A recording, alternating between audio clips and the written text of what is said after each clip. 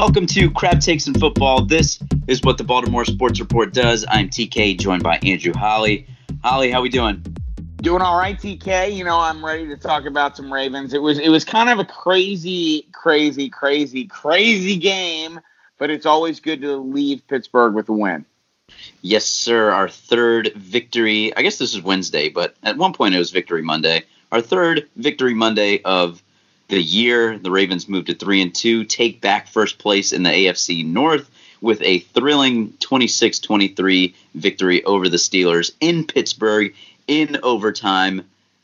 Oh boy, that was quite a ride. We're going to look at the offense, defense, and special teams. We'll hand out a game ball, talk about our pop of the week, which I think there's only really one choice, and we'll look forward to Week 6 as the Bengals come to town. We'll put somebody on the bulletin board and give you a prediction for Week 6. So let's hop right into it. The Ravens offense. Again, some good, some bad. What did you see there on the offensive side of the ball? You know, I think we started to see potential areas where teams will attack the Ravens offense. You know, and what may, whether this works moving on, we'll see. But certainly, despite, 70 yards on the ground, it was only 9 yards, was the longest Lamar Jackson run. And their defensive line figured out a way to sort of contain him, keep him in the pocket. He was sacked 5 times. He made he gave up 3 interceptions trying to rush certain throws. Of course, there's one of those probably hit the ground. But regardless, certainly a day where Lamar was harassed a little bit more than we're used to, I think. And it'll be interesting to see if that's where people start going to stop the Ravens. Yeah, it seems like the Steelers were pretty sold out on stopping the run. But then what hurt was that we couldn't make them pay for it down the field. Yep. So, I mean, that's got to be the balance that the Ravens need to strike, is that, if they are committing a lot of their defensive resources to stopping the run, then, there are going to be some one-on-one matchups. The wide receiver needs to win those matchups, and Lamar Jackson needs to be accurate with the football. This is, like you said, 1 or 2 of the interceptions, maybe not exactly Lamar Jackson's fault. The one was, I thought, a pretty clear defensive pass interference on Mark Andrews. The other ball you mentioned was moving once it hit the ground. We can talk about the referees later, but Lamar Jackson was just not pushing the ball down the field. And that's what he's going to have to do if teams decide that, the Steelers have, quote unquote, the blueprint to stopping him. And, we saw it against the Cardinals and we saw it against the Dolphins, that ability to push the ball down the field. And he's got to get back to that. Of course, not having Hollywood Brown for about half the game, I guess, doesn't really help, because he is that guy that can immediately win matchups and stretch the field. But again, there's got to be other guys that step up and make those types of plays, not necessarily just short and intermediate routes, but really getting down the field. Yeah, that's where my biggest concern is right now, because if people are able to figure out a way to cover our tight ends, if Marquise Brown isn't on the field, the Ravens don't have anything right now in the air. And however they want to try to figure out how to make that happen, we'll see. I mean, Willie Snead got some targets. He had 4 receptions for 51 yards, 5 targets. I don't know. We need some other guys on the wide receiver core to get open. But that said, when the other guys on the wide receiver core that are really getting playing time are Seth Roberts and Willie Snead, that's not great. Yeah, and Snead's not the guy that's really going to stretch the field. I don't think that's really Seth Roberts' game either. It's got to come from a guy like a Chris Moore. He was drafted as a deep threat, and it's got to come from a guy like Miles Boykin. And, Boykin didn't really have much of an impact on the game at all. I don't think he was targeted at all. But the onus can't be strictly on Marquise Brown to do this. Because as soon as teams can key in on the run, they can also do a little bit of bracketing on him to take him out of the game too. So, and we've seen him be hurt a couple times now. So, I mean, it's not a sustainable model right now. So, if the Ravens are going to keep rushing the ball 40 times a game, I kind of don't mind that, because at the end of the day, one of my notes here, time of possession, including overtime, was 39 minutes. And, that's compared to the 25 minutes that the Steelers had, dominate time of possession, which comes with running the ball. And I love that. But the Steelers were able to be really aggressive along their front seven and really stuff the running backs. The running backs averaged 2.6 yards per carry. So if you take Lamar out of the picture, the running backs aren't even getting 3 yards a carry, and that's not good at all. So, I mean, have to be able to throw the ball down the field so that teams can't just, stack the box like that. And well, and let's face it, for the Ravens to be good, they need to be able to run the ball against good defenses. Mm-hmm. That's just it. Everything the Ravens are built off of is the running game. So when all else fails, they at least should be able to, with how this team is built and how they build themselves, they should at least be able to run the football. So if they come in on a game like Sunday and can't run the football, that really puts the Ravens offense in a disadvantage pretty quickly. Because those play action passes, all those things that made Lamar deadly earlier in the season don't matter anymore. Yeah, absolutely. And, even though the Ravens struggled to do that, I wouldn't say that the offensive line played poorly. I think they still looked okay, but it's just that the Steelers themselves on defense are getting a lot better than they were last year for sure. They're actually a pretty solid defense, I think. And, their they just had that. Especially is impressive. Yeah. They're good. I mean, guys like Tuitt up front. I mean, and Hargrave up front. They got a tough defensive line. They got Devin Bush, who's going to be a good linebacker. I liked what I saw from him. Yeah, and Watt and that Dupree. Interception, he made downfield.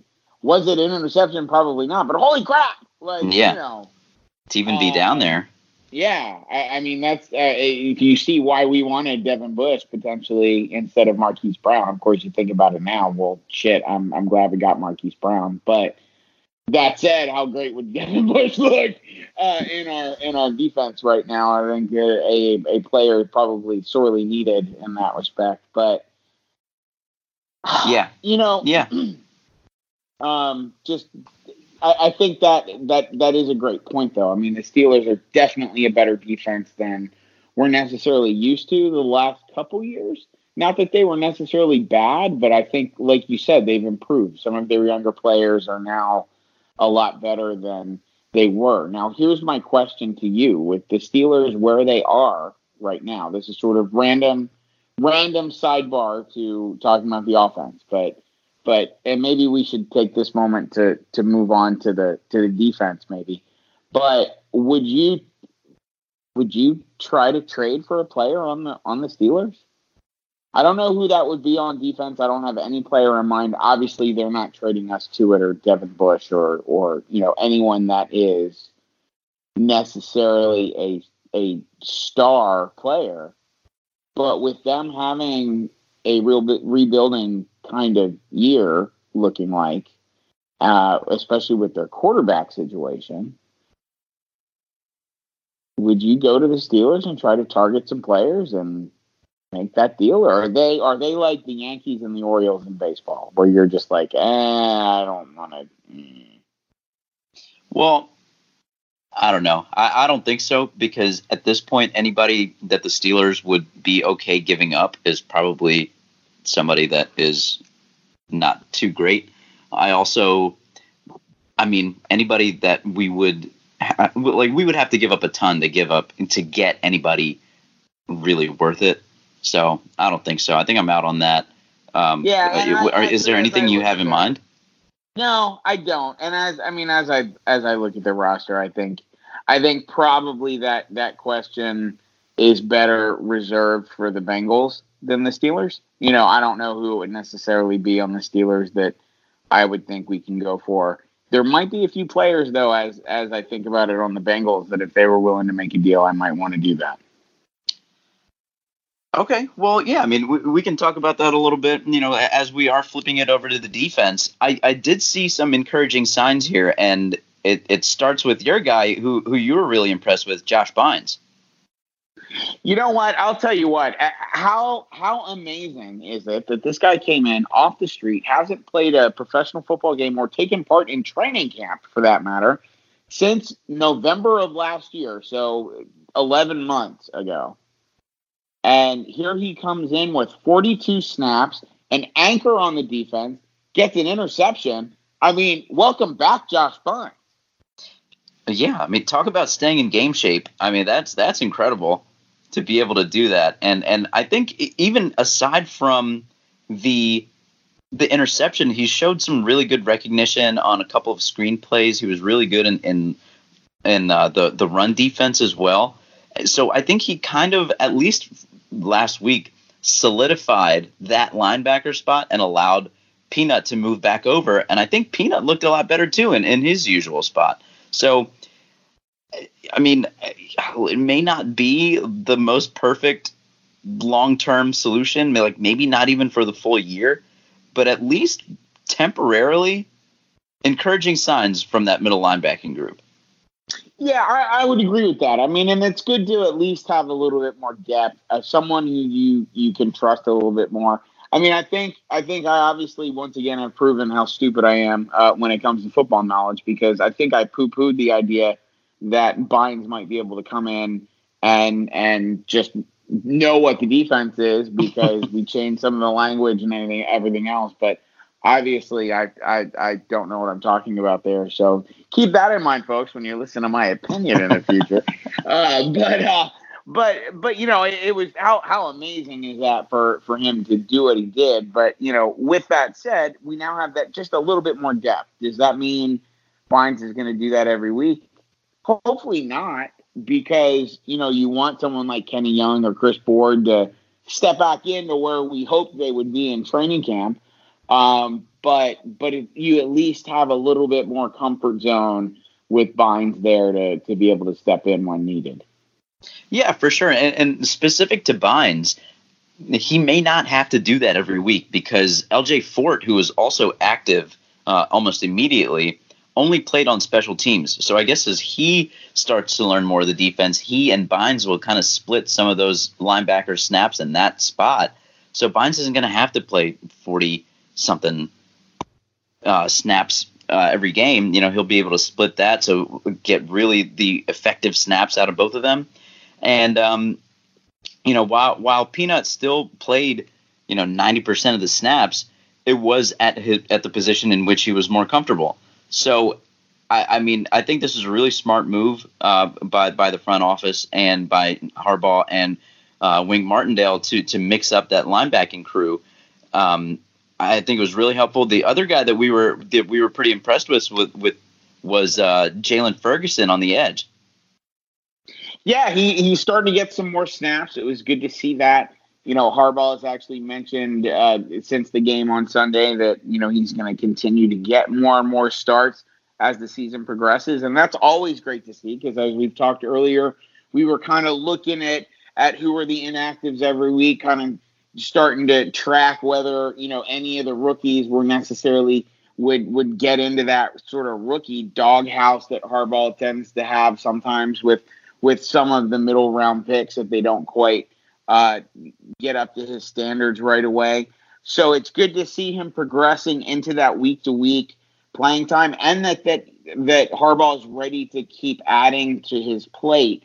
I don't think we can look at Jalen Ferguson and say, okay, this guy's the savior. He's the guy that's going to come in now and be the sack daddy, that maybe he'll grow into as the seasons progress. But at least it's good to, again, similar to Bynes, you've got a guy now, you're adding to that depth, which is obviously pretty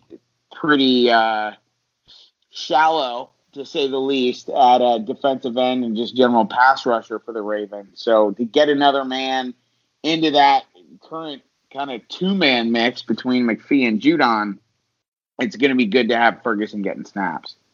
Yeah, I mean, Ferguson's already getting more snaps than Tyus Bowser.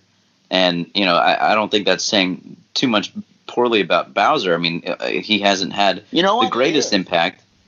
I think it is. I'll be honest with you, and not to interrupt you there, TK, but as I probably do like 25 times when we record this podcast. But I think there are very stark differences already between how John Harbaugh discusses Jalen Ferguson versus almost every time Bowser, or may he rest in peace, Tim Williams, when he was on the roster, there rarely are nice things said. I mean, maybe there are positive things because they're trying to, not say this guy's terrible. But, yeah, I mean, Bowser's had some moments, but he still isn't living up to that draft status. Yeah, and as I said that, I just checked the box score. In 16 snaps, Bowser did not show up in the stat sheet. Or 17 snaps, I'm sorry. So, yeah, maybe it is a little bit of an indictment that Ferguson's already getting some of those snaps over him. But I think it's a really good sign that Ferguson's coming on a little bit. Even in the draft process, everybody said, like, he's pretty raw. I think his bull rush is real. That kind of go-to move that he has. He was moving Villanueva. Yeah, he was moving Villanueva, who's a really good left tackle. He was getting after him pretty good with that bull rush, and I think that's a really, really encouraging sign. But just like everybody says, like, you can't just have one go-to, and he's really got to develop like a counter or a little bit of more hand fighting or something like that, so that people just can't sit on the bull rush and handle it. So yeah, Jalen Ferguson stock rising, and that's really good to see, and really good news for the defense. Maybe some not so good news for the defense. And, I know that you have a take on this, is Tony Jefferson being out for the rest of the year due to a torn ACL, probably a little bit more. What do you feel about Tony Jefferson going down for the season? Yeah, I want to preface this by saying, best wishes to Tony Jefferson. By all accounts, wonderful guy. Like following on Twitter. I mean, I don't mean any of what I'm about to say personally. He's been a fantastic Raven, on and off the field for the most part. But with that said, it's an intriguing opportunity that Jefferson's injury has opened up for Chuck Clark and Deshaun Elliott. Just over the past few days, now maybe this is just that standard next man up hyperbole, but all we're hearing about is how smart Chuck Clark is, and how, during training camp, Earl Thomas went up to him and said, "Bro, why did they sign me when they've got you here?"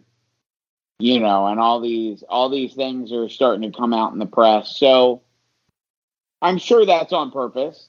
But at the same time, if it's real, if the hype is real, it's going to be great to see him have the chance to really step into the role at this point.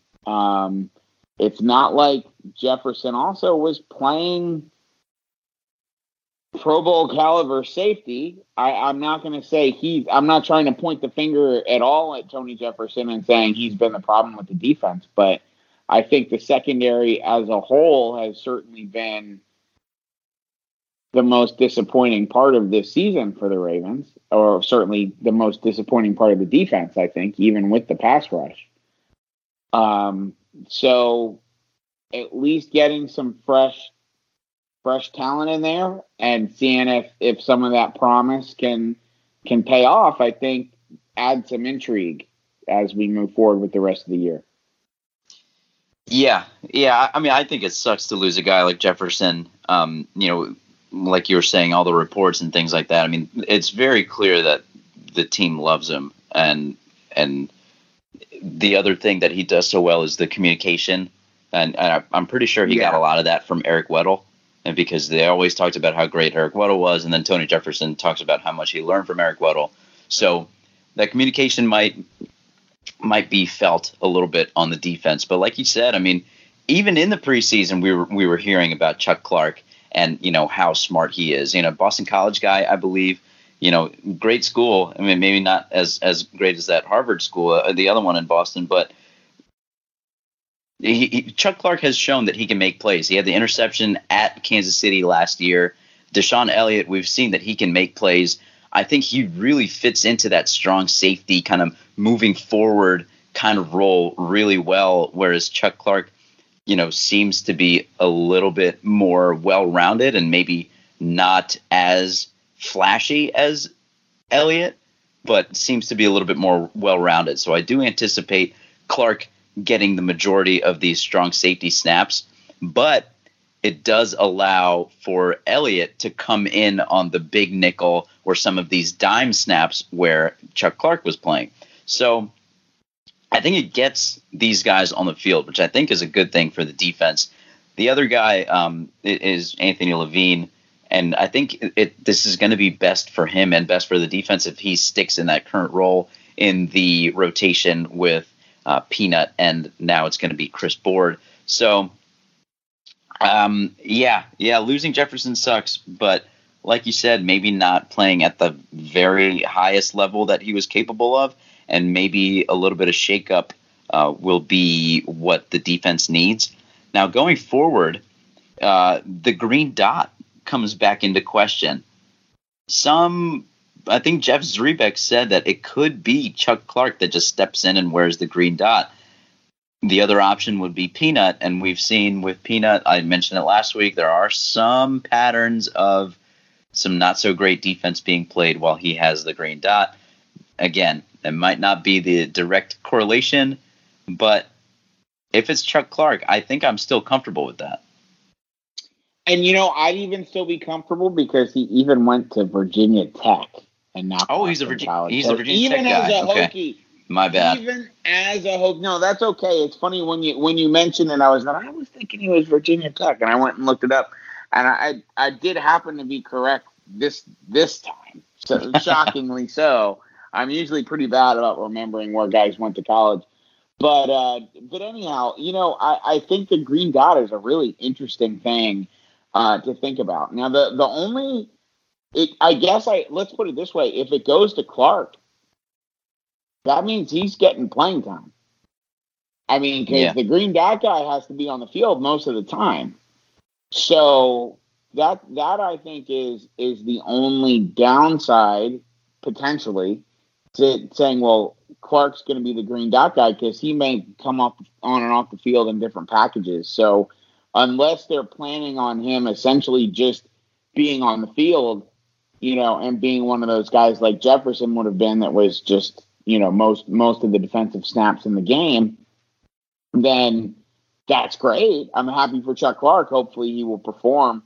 I'd be kind of surprised if they went that way. I mean, just because you think about Deshaun Elliott and Anthony Levine, some of the other guys we have on the roster that will likely get playing time at safety or more playing time at safety based off of Jefferson's injury. So, but it's going to be real interesting to see what happens, because if Chuck Clark really is, the smartest guy in the room, blah, blah, blah, blah, blah, then maybe he should have the green dot on. And then why the hell did we sign Earl Thomas? Go spend some money on a pass rusher.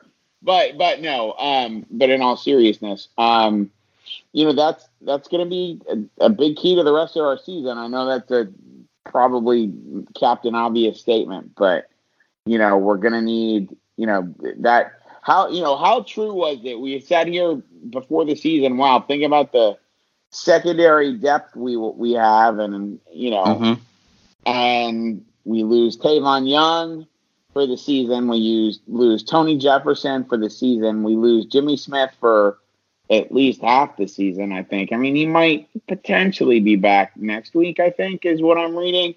So, that's three pretty huge pieces to this the secondary. So that depth is being tested, and hopefully they'll pass with at least average grades. Yeah, for sure. So now let's talk about our corners. I think two in particular stood out to me. Of course, Marlon Humphrey with the biggest play of the game. But I want to talk about Maurice Kennedy a little bit. After getting cut after training camp, he decided to stick with the Ravens practice squad and was brought back up once Jimmy Smith went down. But these past 2 weeks, I think he's been really solid. I mean, he's popped. He's popped on the screen. Yeah, I mean, like there was a deep ball where he was in pretty good coverage. He had some pass breakups. He forced a fumble, which was eventually not turned over by some review. And, again, we're going to talk about the refs in a little bit, so I'm just going to leave that alone for now. But he's looked pretty good, to me at least. He had the interception last week. He played well again this week. And he's really, really stepping up big for the defense with again, some depleted corners. Yeah, it's good to see him play. It's good to see some of the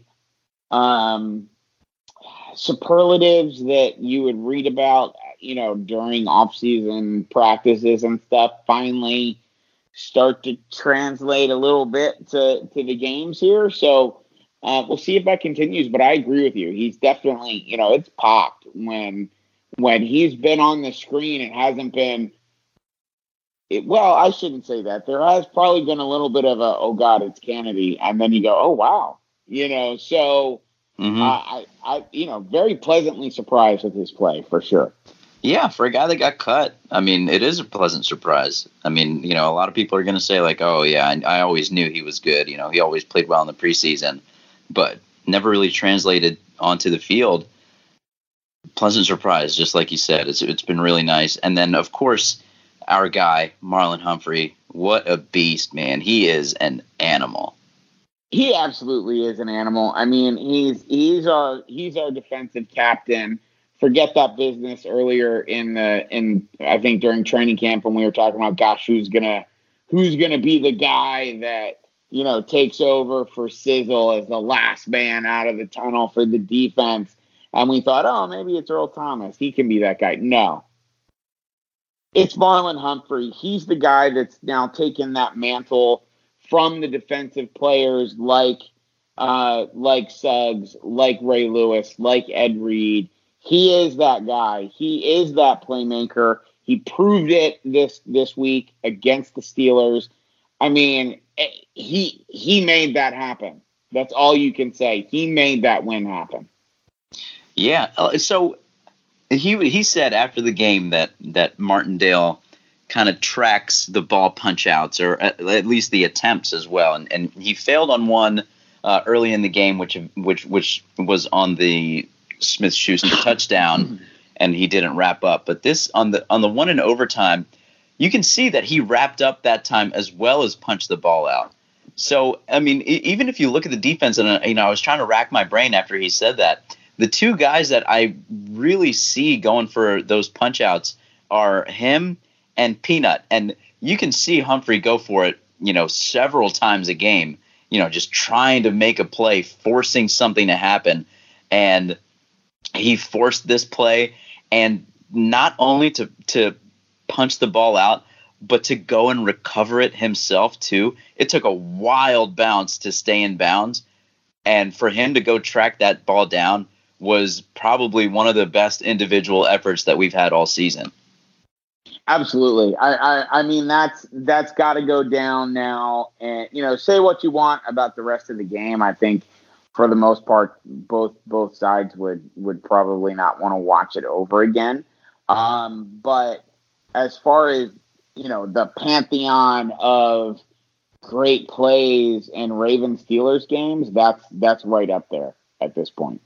Yeah, absolutely. So let's see. Any last thoughts about the defense here? I mean, maybe some trade talk. Yeah. Let's put this into the defensive conversation, because we don't really have to spend too much time talking about a woeful Bengals team. But definitely, I think, we're going to see the Ravens make some moves. I think, there's been a lot of rumbling about, Eric DeCosta already being on the phone, making phone calls, blah, blah, blah. We'll see where the Ravens target. I mean, I think one of the easier things you would imagine, at least, for the Ravens to add would be a pass rusher, because all they need to do is say, okay, go get the quarterback when he says hike, and then they can kind of take care of business with the rest of the defense. To me, that would likely be a little bit easier for somebody to learn. Now, maybe I'm being naive with that, but if there's a veteran that can come in and pick things up fairly quickly, I would imagine it's a pass rusher. Now, would we be able to get a Von Miller? I doubt it. That's the guy who I'd drop my pants for, certainly. He's the guy that I'm willing to trade a first round pick for. He's a guy who I think I read the other day that he's already through all of his guaranteed money. So, I'm sure you either got, that short-term flexibility, or you're signing him to a new deal that's more cap friendly, blah, blah, blah. So, that would be huge. Now, do I think Denver would trade Von Miller? No, but there's certainly other teams out there. I mean, just look at the Bengals, like I was mentioning before. I mean, there are definitely guys on that Bengals defense I would be willing to trade for. I mean, Carlos Dunlap, sure.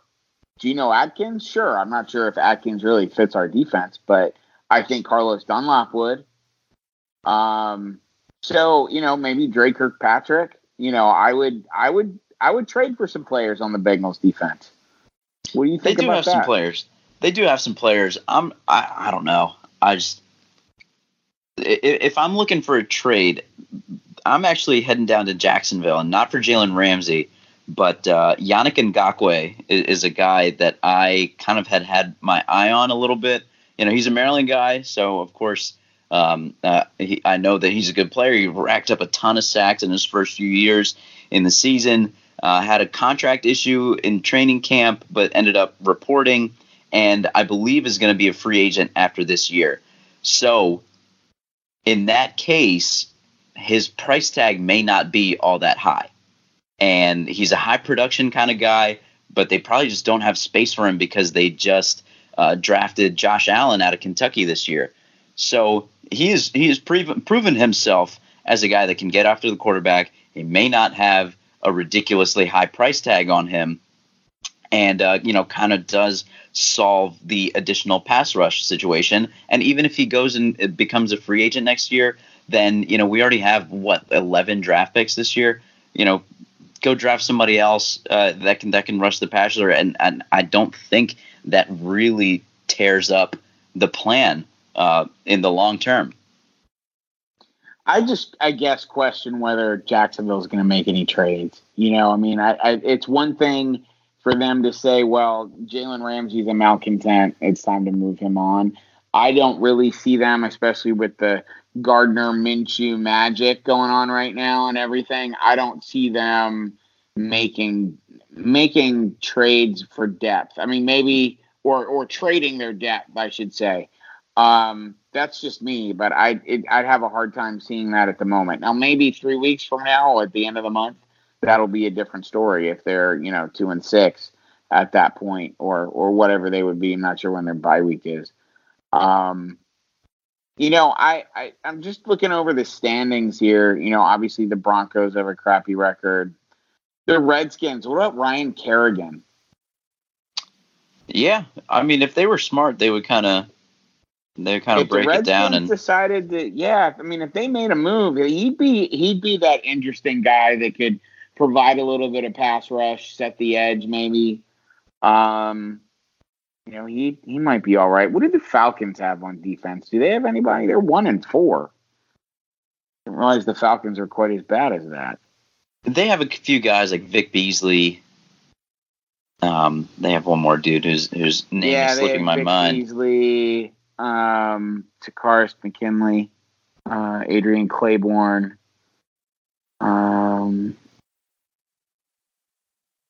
Devondre Campbell. Who are you? What position are you looking at? I'm just looking at up front pretty much. I mean, with Jimmy Smith coming back, with Iman Marshall coming back, I think the secondary is going to be okay. Especially with you hope Chuck Clark plays well. You hope Deshaun Elliott plays well, and you still have Anthony Levine back there. So I think we're still okay in the secondary, especially like I said with Jimmy Smith coming back, and even if he's not 100% right off the bat, I think we're still in decent shape there. I think the thing is the pass rush, because right now, even when Wink Martindale dials up a blitz, nothing is happening. So even when we send more guys, like it's not even just the front four can't get pressure. When we send 5, 6, 7 guys, we still can't get anything to the quarterback. So, well, and that's the problem when you've got essentially a whole defensive line that their job is usually just to clog one. Mm-hmm. I mean, and I don't necessarily mean this as a criticism of how the Ravens are built. It's just the reality of where we are. So without that outside pass rush, we don't typically generate that inside pass rush unless they're worried about the outside, and then those big dudes in the middle just overtake the guys who are half worried about the edge rush. Mm-hmm. So I don't know. I mean, it's not like Pierce and Brandon Williams are guys that get lots of sacks. I don't see that inside rush changing. Wormley, I think we both like him as a player. I think he's a solid, he'll be one of those solid vet guys. He's not showing enough pass rush or push when he's in the game to help offset the fact that Williams and Pierce don't have that pass rush. So, it's definitely a major problem. Yeah. I mean, maybe now I guess we didn't mention the special teams and oh boy, like what a performance by our special teams. I was ready to move on to the Bengals, but from Sam Cook to Morgan Cox to obviously Justin Tucker, what a performance by the special teams. Even the coverage units were so good, and they played a big reason in why Mike Tomlin decided to defer in overtime, which almost never happens. The coverage teams were pinning the Steelers like inside the 15-yard line on kickoffs. That's Justin Tucker hanging the ball up there. It's guys like L.J. Fort making a big tackle on the opening kickoff. I think that was a terrific performance all around by the special teams, and that's been like the one consistent for a long time now is having really good special teams. And how about Justice Hill with the 46-yard kickoff return? After all of the guff we gave him last week, and oh my gosh, maybe we need a new kick returner and blah blah blah. He showed us once again that, or at least me, that I don't know what I'm talking about, and had a real nice return. I thought he might take it to the house, but I'll take a 46-yard return any day of the week. So yeah, he looks fast. What else can you say about Justin Tucker, man? He is just automatic. That's all you can say. It's a fantastic nickname, and it's so well deserved, and it's fun watching potentially the best kicker in NFL history. Yeah, I mean, those 2 kicks that he made to send it to overtime and then win, we mentioned it last week. It was in the difficult end to kick in Pittsburgh. They have to have that one open end, and he played the draw perfectly both times. And how about the last one, by the way, where you're like, oh, my God, it's going to go left. Oh, yeah. No, I knew he had it. As soon as it went up, it did start left for sure. But he was playing draw that we saw the previous time, too. I was pretty positive now, but there was still that like half second where it was like, ooh. And then, okay, good. Okay, good. Yeah. And I love the fact that Tomlin didn't even bother to freeze him. It just doesn't work. Like, there's nothing you can do to him that's going to take him out of his groove. It's just a waste of time. Yeah, right. And just give him my 30 seconds of my life back if you do try to freeze him, because he's going to make it anyway. He's just so good. And you see, like, other pretty severe kicking problems across the league. Like, who was it that lost because they just couldn't make any field goals? Was that not Carolina, like Tampa Bay or somebody who missed 4 field goals? Oh, the Titans. It was the Titans. They lost to the Bills because they missed 4 field goals. They lost by 1 point. I mean, that's just something that the Ravens never have to worry about. Yeah, ever. And really in their in the history of the team. I mean, when you go from Matt Stover, through, there was some downtime between Stover to Tucker, but it wasn't much. And Tucker has been better and then some, which is saying something because Matt Stover was a pretty fantastic kicker. Yeah, absolutely. So he's fantastic. Sam Cook with, honestly, a really, really clutch punt in overtime. Huge. That was massive. It was a big-time punt. He really got into it, didn't allow a return. I mean, if a bad punt there really, really changes even the play call that the Steelers have, because maybe they don't even have to put it in the air that much, and maybe Marlon Humphrey doesn't get a chance to punch that ball out. And so it all comes back to Sam Cook in that moment, and that was how about punting out of your own end zone? I mean, it just fantastic job by Cook overall. Yeah, that was great. So really quickly, let's hand out some game balls. Who do you have? I got to give my game ball to Josh Bynes. I mean, we could go with Tucker. I mean, there's several players. I have a feeling I know who you're going with, but after being on the street for essentially a year and coming right in and playing as many snaps as he did for the Ravens on Sunday, it's got to be Josh Bynes for me. Yeah, and I'm going to go with Marlon Humphrey, the play of the game, to punch the ball out, to go recover it yourself. I mean, that is just so incredible, to have failed at that same thing earlier in the game and then try it again in a big-time moment like that was unbelievable. So Marlon Humphrey gets mine. I think honorable mention, at least for me, is going to be Justin Tucker and Maurice Kennedy. I think they deserve a lot of love for the way that they played as well. Pop of the week, I just talked about it. Mine is going to be the fruit punch, and I don't know if that's going to stick or if it's just a temporary thing, but that was quite a pop to force that ball out. I can't say enough about it. I mean, that was such an incredible play. And that's my pop of the week as well. It has to be. It won the game.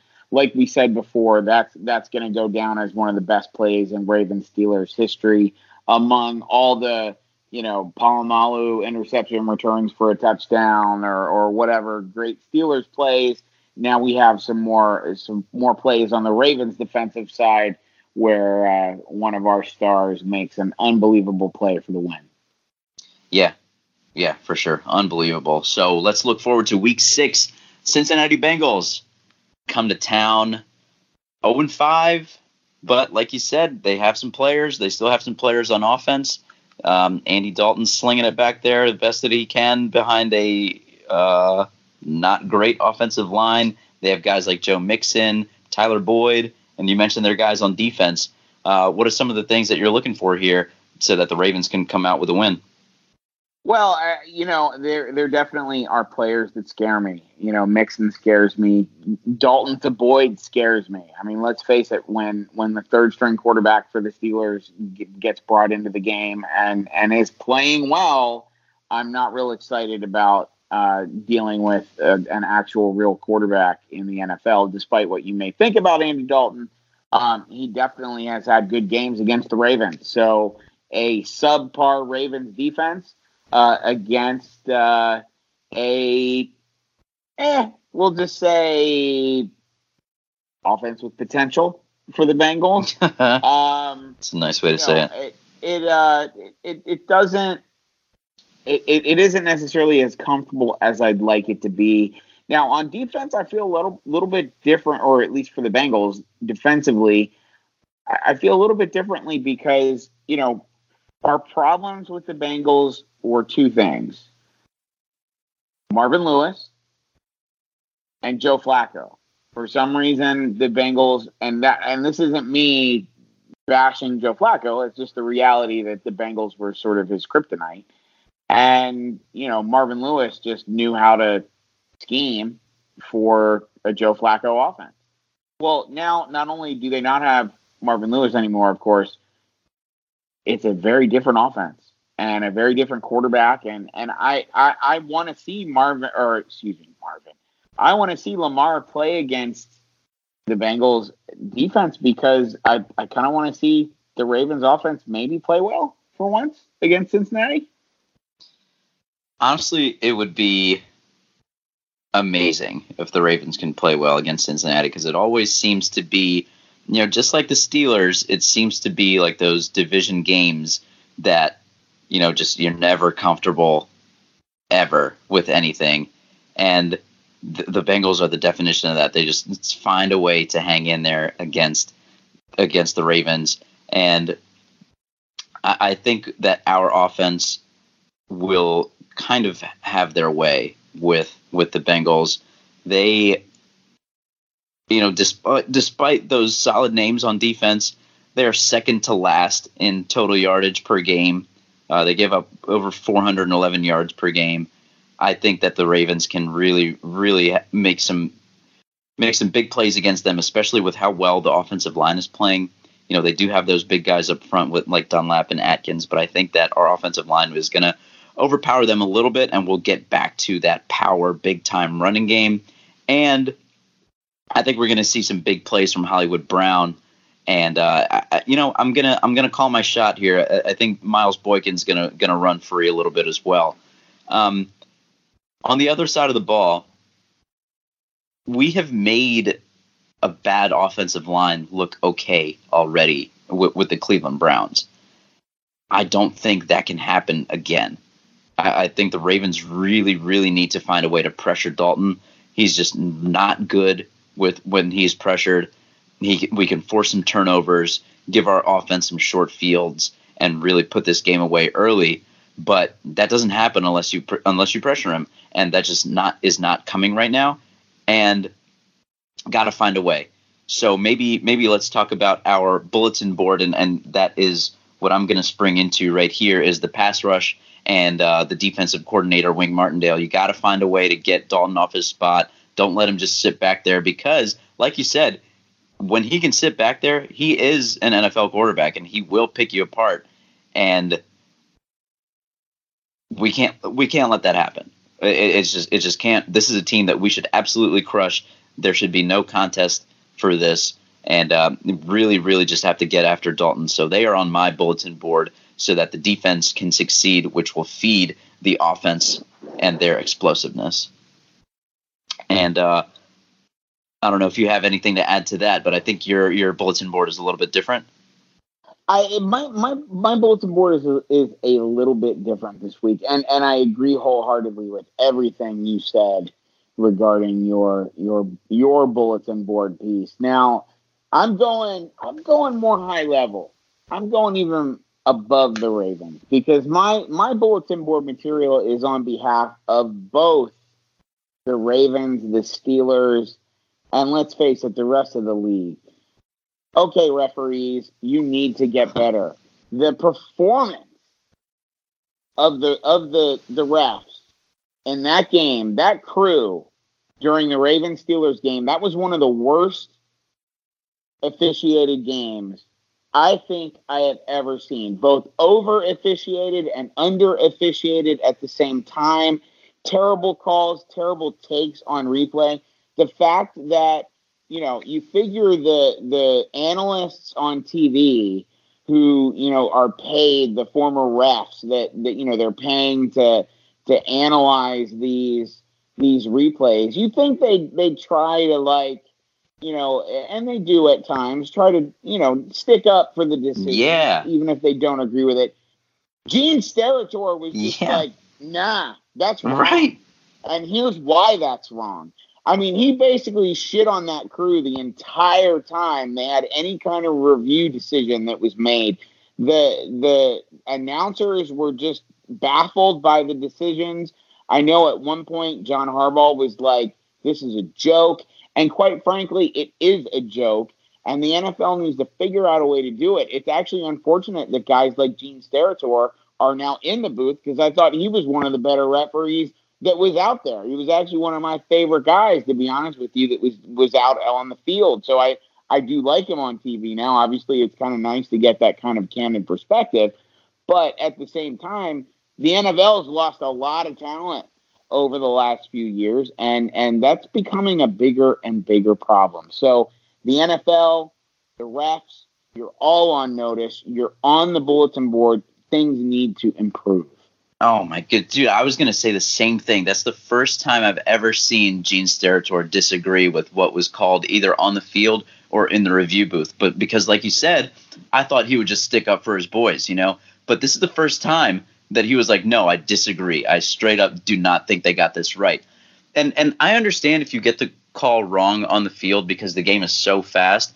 But the point of review is to go back and get the call right. And if you come back from a review and you still get the call wrong, dude, what is even happening? Like, what is happening in New York where they say, like, no, this is the call that you need to make. And then, the head ref has to jog out there and do it.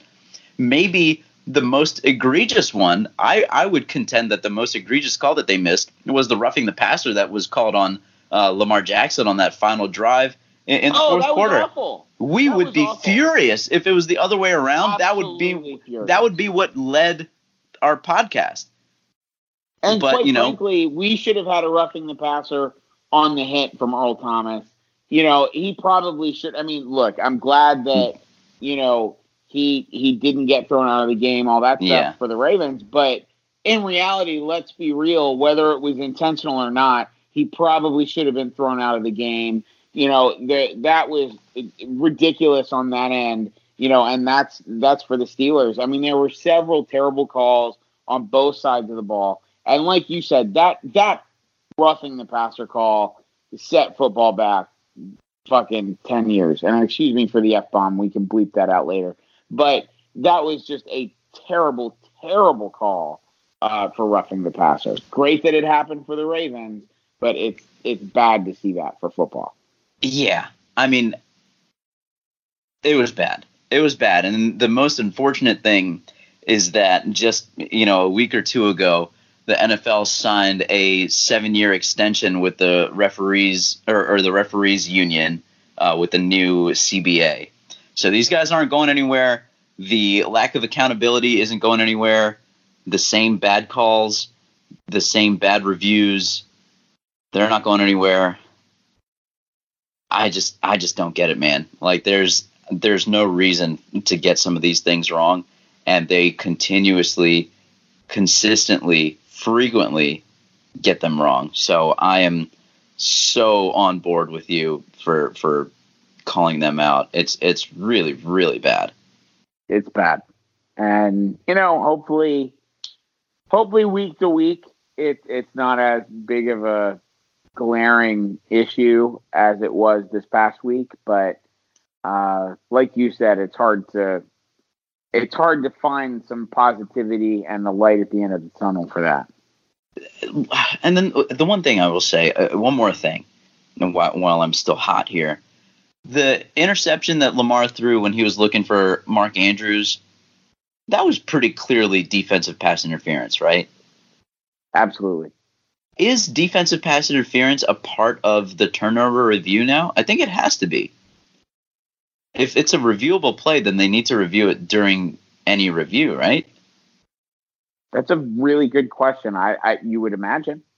So I don't know why there would be any caveat that wouldn't allow you to call it, but who knows?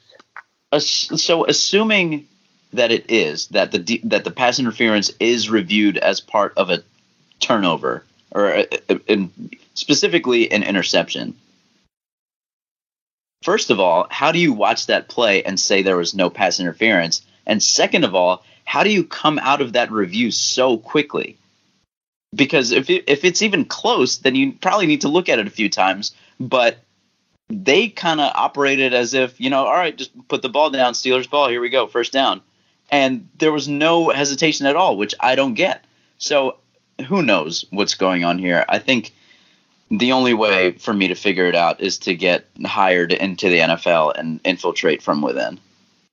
I think I'm all for that, TJ. I can't wait for it to happen.